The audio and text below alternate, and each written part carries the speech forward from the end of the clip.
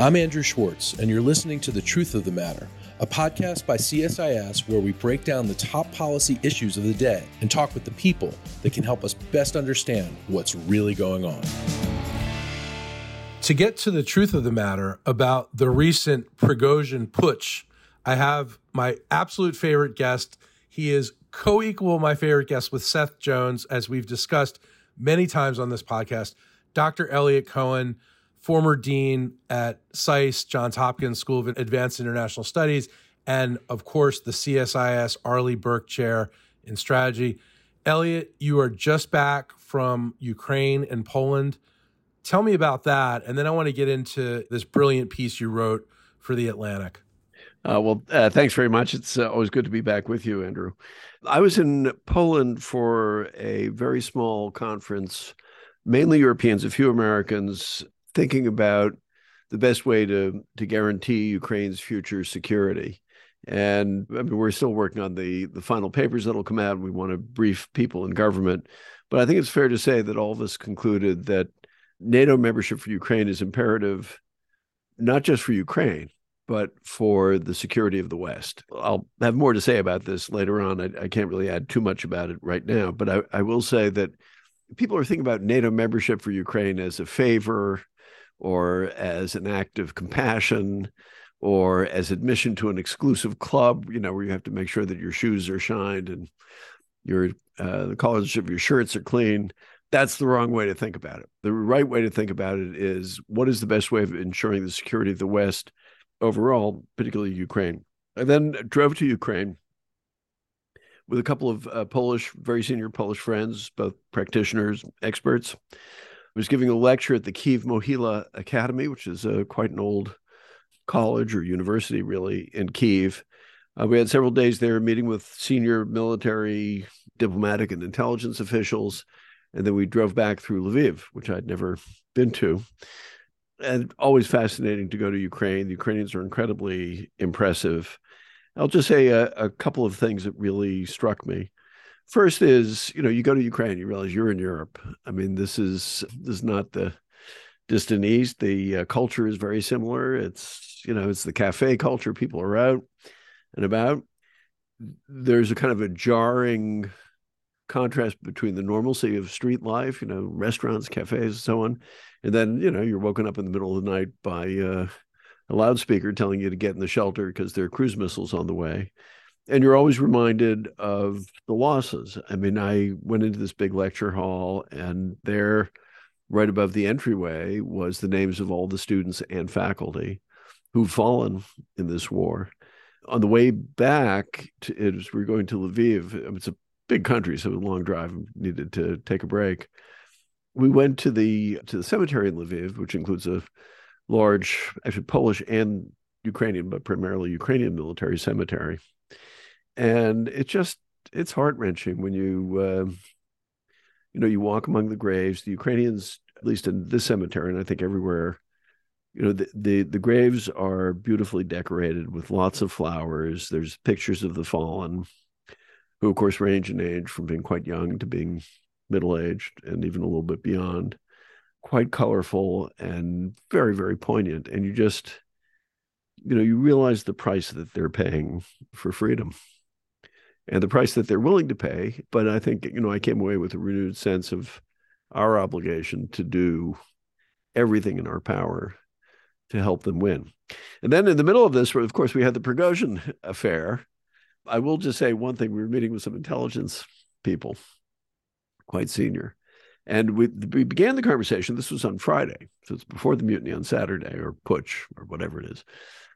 And we said, by the way, what about Prigozhin? And the two of them looked at each other, and there was kind of a sly smile and wink. And then they gave a perfectly anodyne answer. So, I wouldn't be surprised if the Ukrainians had some clue that this was in the works. In fact, it seems like everybody had a clue that this was in the works, but not necessarily Vladimir Putin. So there it was, fascinating trip as ever. And, reinforced, I wouldn't say it changed any of my views. It reinforced some, particularly on the imperative of NATO membership and fast for Ukraine. Well, what was the mood while you were there? I mean, amidst all the death, the suffering, and the resilience. What did you feel like when you were talking to the people there? What did you get from them? I think the same feeling I've had in previous times. It's confident but not cocky, resolute. They feel the losses. I thought the Kyiv itself felt more relaxed than the last time we were there. It was interesting. There were more billboards, which were either recruiting or kind of motivational, but you saw fewer of the anti-tank obstacles, which had been there before. Driving in, there were plenty of checkpoints. It was sort of fortified little checkpoints and fortified positions. Most of them were not, I thought, being occupied. You had a feeling that they're not relaxed by any, but they're fairly confident about their immediate surroundings there in Kyiv. And for the rest, really, the determination to carry on and to build a modern European state, which they will do as this war comes to what I think is going to be the pretty clear conclusion, which is a large Russian defeat. So, Eliot, you wrote in your column in The Atlantic this week a piece called "The Three Logics of the Prigozhin Putsch." Putin may be as uncertain as the rest of us about what just happened. What did just happen in your view? And I think just as importantly, if not more importantly, what does this mean for the future of this war in Ukraine, for the Ukrainians, and what does it mean for Putin himself? So just a quick recap for people who haven't read the piece. It's, I say the three logics are first the imperialist, really fascist sort of ideological logic, which I believe animated much, though not all, of the decision to launch the invasion, the belief that Ukraine has to be subsumed into Russia.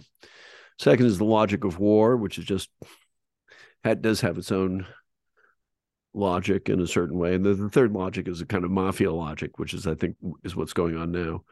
So I think what happened, and I'm probably influenced by the polls in this, but I think it squares with the evidence, that this was not simply Prigozhin acting on the spur of the moment or, simply going crazy, and that he had reason to believe that he would have support in upper echelons of the military and other parts of the government. And I think that's actually recently that's being confirmed, because you see the arrest of General Surovikin. You're getting stories coming out, most of them not confirmed, but still, of generals being arrested, and tension between the FSB, the secret police, and the military.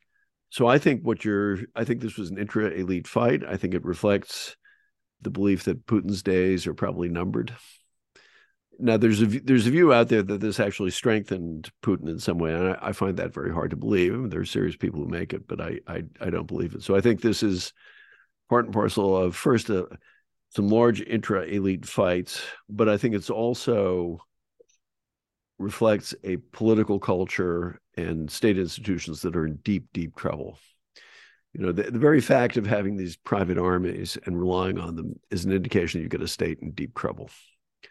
And I think that's come out. And I think what you're now about to see, or you're probably already seeing, is a lot of people getting very paranoid and suspicious and using violence against one another. I mean, I don't know if poison counts as violence, but I think there probably does. So there'll be people poisoned and shot and falling out of windows and cars running off the road and stuff like that. And I think ultimately it's going to weaken the Russian military even further, for two reasons. One is the high command in Ukraine is undoubtedly looking over its shoulder at what's going on in Moscow. And, they're worried about their patrons and so forth. And quite possibly Moscow may very well divert resources to its own defense going forward. And then it has to have an effect on morale, because Prigozhin said some things which hitherto had been unsayable, that the war was launched under false pretenses, that it's been incredibly badly managed. And that's bound to affect morale of the troops on the ground. And, I think there's a good chance that he'll go down as the guy who was speaking the truth. I mean, this is, I think, could be the view from the trenches. And the other guys are worthless and completely callous about their lives and so forth. Just one point that I think it's worth people knowing that, I mean, Prigozhin's a monster. He's committed all kinds of war crimes, and he took all these convicts and just basically fed them into a meat grinder. But for the professional part of Wagner, his reputation was the guy who actually he paid people, he looked after their families, and he went down into the trenches. And he was there and saw what was going on and engaged directly. That is not what Vladimir Putin's done. It's not what any of his deputies have done. It doesn't seem to be really what many of the generals have done, the most senior generals, that is, that we know of. And troops notice that. They notice who comes to visit them on the front line and who doesn't. So I think this is actually a very big setback for the Russians. I think it's a harbinger of things to come, and it's good for Ukraine. And what they had in Prigozhin is someone, like you said, this is a bombastic, swaggering, thuggish leader who liked to be in the trenches with his people, contrasted by billionaire, multi-billionaire Vladimir Putin, sitting at a long table, removed from everything and everybody.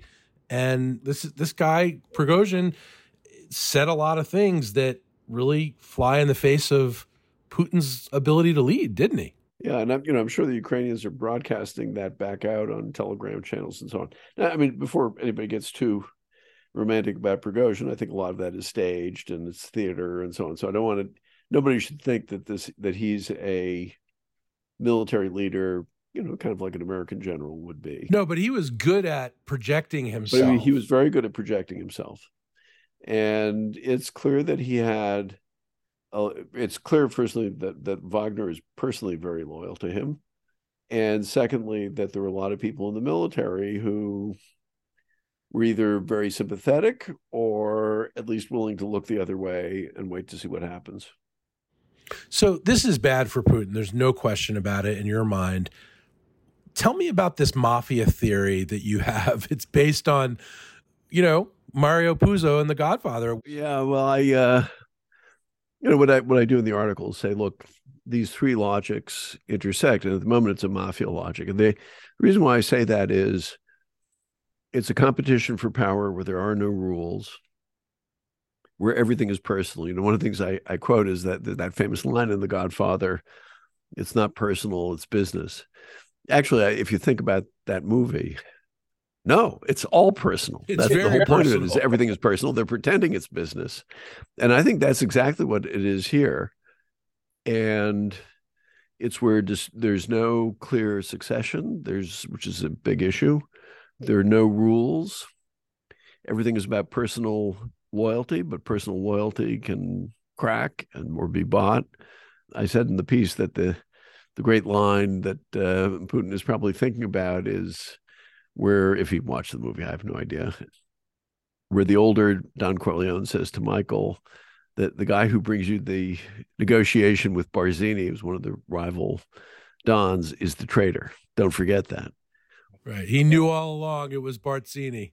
Putin is probably thinking about, okay, who are the guys who wanted me to let Prigozhin live? And so that could have an impact on Lukashenko's future, but probably a whole bunch of other people who are engaged as well. And those people are sweating, and they're, going to try to demonstrate their loyalty, and it'll be a mess. And because it's a system that pretends to be a legal system, but it's not a legal system, what this means is if Putin ever gets sidelined, however that happens, it's just going to be a huge cat fight, and will probably not get resolved very quickly either.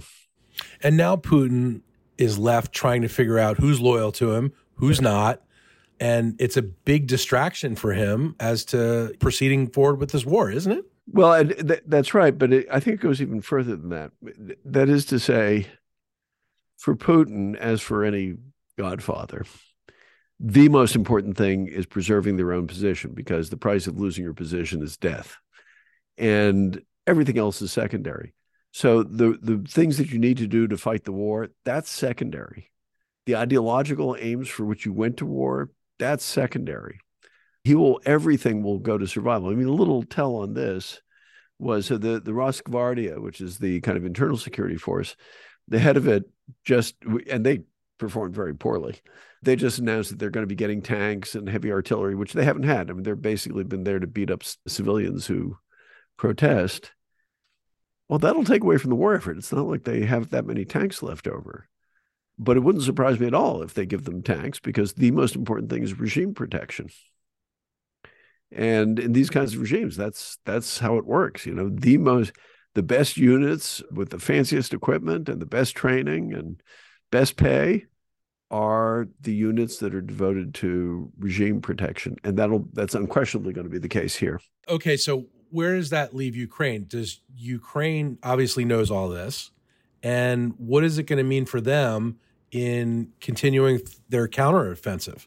So I think there are a number of effects. One is there's obviously all kinds of great information warfare possibilities that open up here, and I'm sure they're taking advantage of them. Second thing is they will undoubtedly be paying close attention to the commanders in the different sectors and where they stand politically and what they're doing, and who wouldn't want to fight against a distracted enemy. So I wouldn't be surprised if they'll be looking for the enemy that's really distracted. And I think the third way in which they benefit is there have always been voices out there saying, the Ukrainians can never really win. It's going to be a draw. Let's have a negotiation, which is a terrible idea on many fronts, as you and I have often discussed.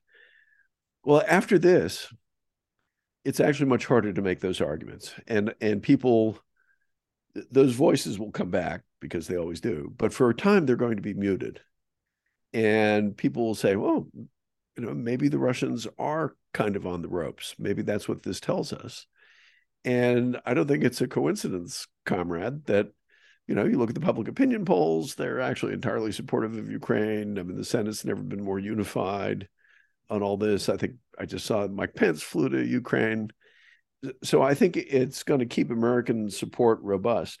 It's also, I think, beginning to move some of the European states and us, alas, off of our position, which had been to really try to defer NATO membership into the distant future.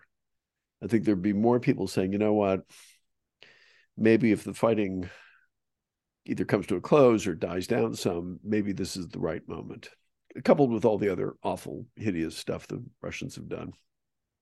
Eliot, as always, brilliant analysis, very insightful, and thank you so much for your time. Always happy to talk to you, Andrew. Thank you so much.